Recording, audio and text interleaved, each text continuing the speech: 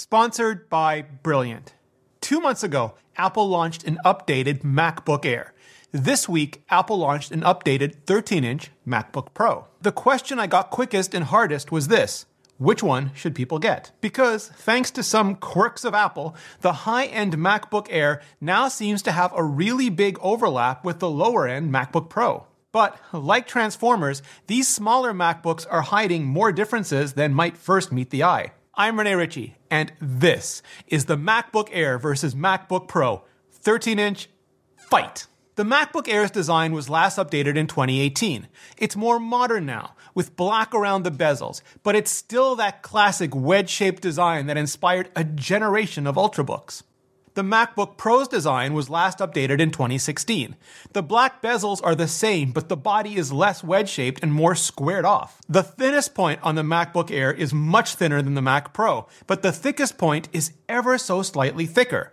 The rest of the sizes are the same though, but the Air is about 0.3 pounds lighter at that size. All of them are available in silver and space gray, but only the Air gets the coppery gold option because coppery gold is just nowhere near serious enough for pros. There are two Thunderbolt 3/USB-C ports on the left-hand side of both the Air and the lower-end Pro. If you want a full complement of 4, you'll have to move on up to the higher-end Pros. The MacBook Pro is supposed to have high dynamic range stereo speakers to the Air's simple stereo.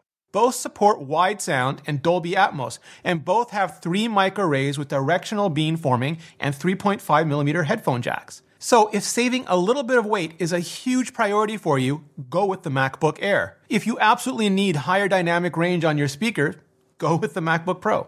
Physically, both the MacBook Air and MacBook Pro have 13.3-inch IPS LCD displays.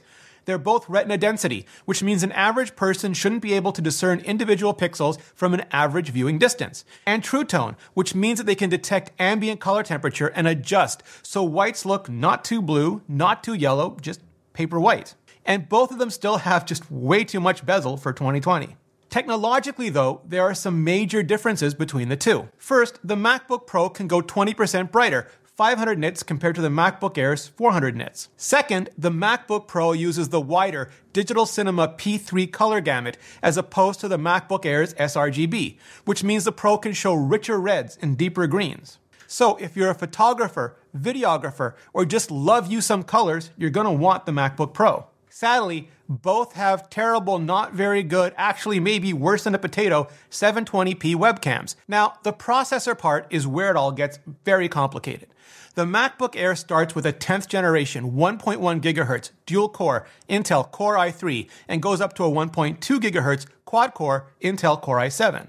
The MacBook Pro starts with an 8th generation 1.4 GHz quad-core Intel Core i5 and goes up to a 1.7 GHz quad-core Intel Core i7. And yeah, they all have Turbo Boost, but the way Turbo Boost works these days, consider it frosting, never cake. So, boiling this all down, given the differences not just in processors, but in thermals, the higher-end MacBook Air should feel snappier with everything launching and loading faster.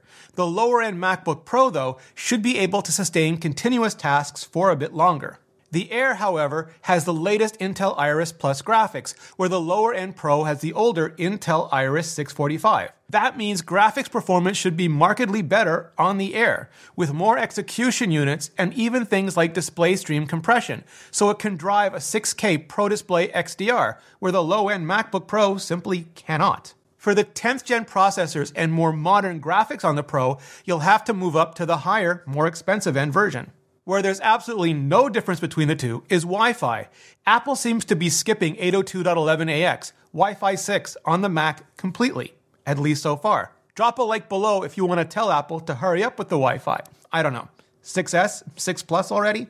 The ARM-based T2 coprocessor is also the same. Same Touch ID, same camera and mic security, same real-time encryption, same accelerators for the stuff Intel just isn't as good at. But the Air promises up to 11 hours of battery life for light workloads, where the Pro taps out at 10. For heavier loads, both will likely get you half of that at best, but half of more is still more. So if you mostly launch apps, load web pages, and do other short, intensive tasks, you'll probably appreciate the snappiness of the MacBook Air and the extra hour of battery life. If you mostly render bigger audio and video files or run longer compiles, you'll probably appreciate the longer sustained performance of the MacBook Pro. Apple's recently been doubling the storage of their Macs while keeping prices the same, if not lower, which is great. And which is why both the MacBook Air and lower-end MacBook Pro now start with 256 gigabytes of ultra-fast SSD, and both step all the way up to 2 terabytes if you want to keep more and bigger files locally on your drive. The higher-end MacBook Pro will even take you all the way to 4 terabytes now. For memory, both start at 8 gigabytes and go up to 16 gigabytes. And yeah, the higher-end MacBook Pro will take you all the way to 32 gigabytes now. But otherwise, pretty much a draw here. My guess as to why both the 2020 MacBook Air and MacBook Pro skew so closely to the previous models is that Apple just wanted to get the Magic Keyboards into them as fast as engineeringly possible, and every other bit of update was just whatever else could be crammed in there given the resources available gravy. But the end result is that both now have the new Scissor Switch Magic Keyboards, and I don't care if you preferred the old Scissor Switches or the previous Butterfly Switches, the new Magic Keyboard is just the best compromise between the two. More clickety-clack, less stuttery stuck, especially with the physical escape keys and inverted arrow keys now being available on both. I'm calling that a win. You let me know your favorite in the comments. Pretty much the only difference between the two, and it's a big difference, is that the MacBook Air has a traditional function and media key row between the escape and Touch ID, and the MacBook Pro has Apple's Touch Bar. And yeah, still the same Touch Bar. No updates, certainly no haptics that I can see. So if you like your good old-fashioned function and media row, go with the MacBook Air. If you see the Touch Bar and its surfacing of all the shortcuts as a plus and not a minus, go with the MacBook Pro. The new MacBook Air starts at $999 US for the 10th gen Core i3 and maxes out at $2249 for the i7, 16 gigabyte, 2 terabyte model.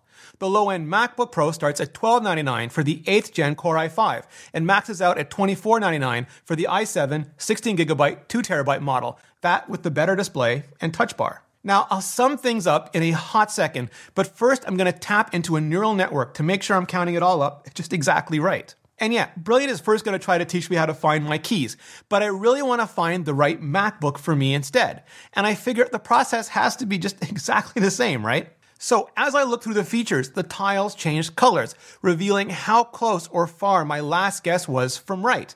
And then, even if I have no clear indication how to structure my guesses, I can still get better round after round, figuring out my strategy based on the feedback and finding just exactly the perfect MacBook in surprisingly few guesses. Whether you're a student looking to get ahead while school's out, or a professional who wants to brush up on the latest and most important topics, or someone who just wants to learn how the future is gonna work, Brilliance is taking complex concepts and breaking them up into bite-sized, understandable chunks. You start by having fun with their interactive puzzles, but over time, what you can accomplish is truly amazing. To learn more, go to brilliant.org/ReneRitchie and sign up for free. For free. Be one of the first 200 people, and you can also level up with 20% off the annual premium subscription. Thanks, Brilliant, and thanks to all of you for your support. So, if you want a lighter, snappier MacBook to travel around with, even if it's not between cities and coffee shops, but just around the house, get the MacBook Air. And I still like and recommend the i5. If you want a brighter, wider gamut display and a beefier build that just handles a bit bigger loads, get the MacBook Pro. And I'd also recommend the i5 there as well, unless you know you want more burst. I'd also bump the RAM up if you can, and maybe the SSD if you know you're going to be keeping a lot of big files locally. At least, that's what I think. But now I want to hear from you. Hit like, hit subscribe if you haven't already, and ring that bell gizmo so we can hang out and chat in the comments for the first hour right after this video goes live. And then hit up those comments and let me know. New MacBook Air or new MacBook Pro? Which is the right MacBook for you? Thanks for watching, and for much more on the Mac, check out this playlist right here. Or here. One of those ears. See you next video.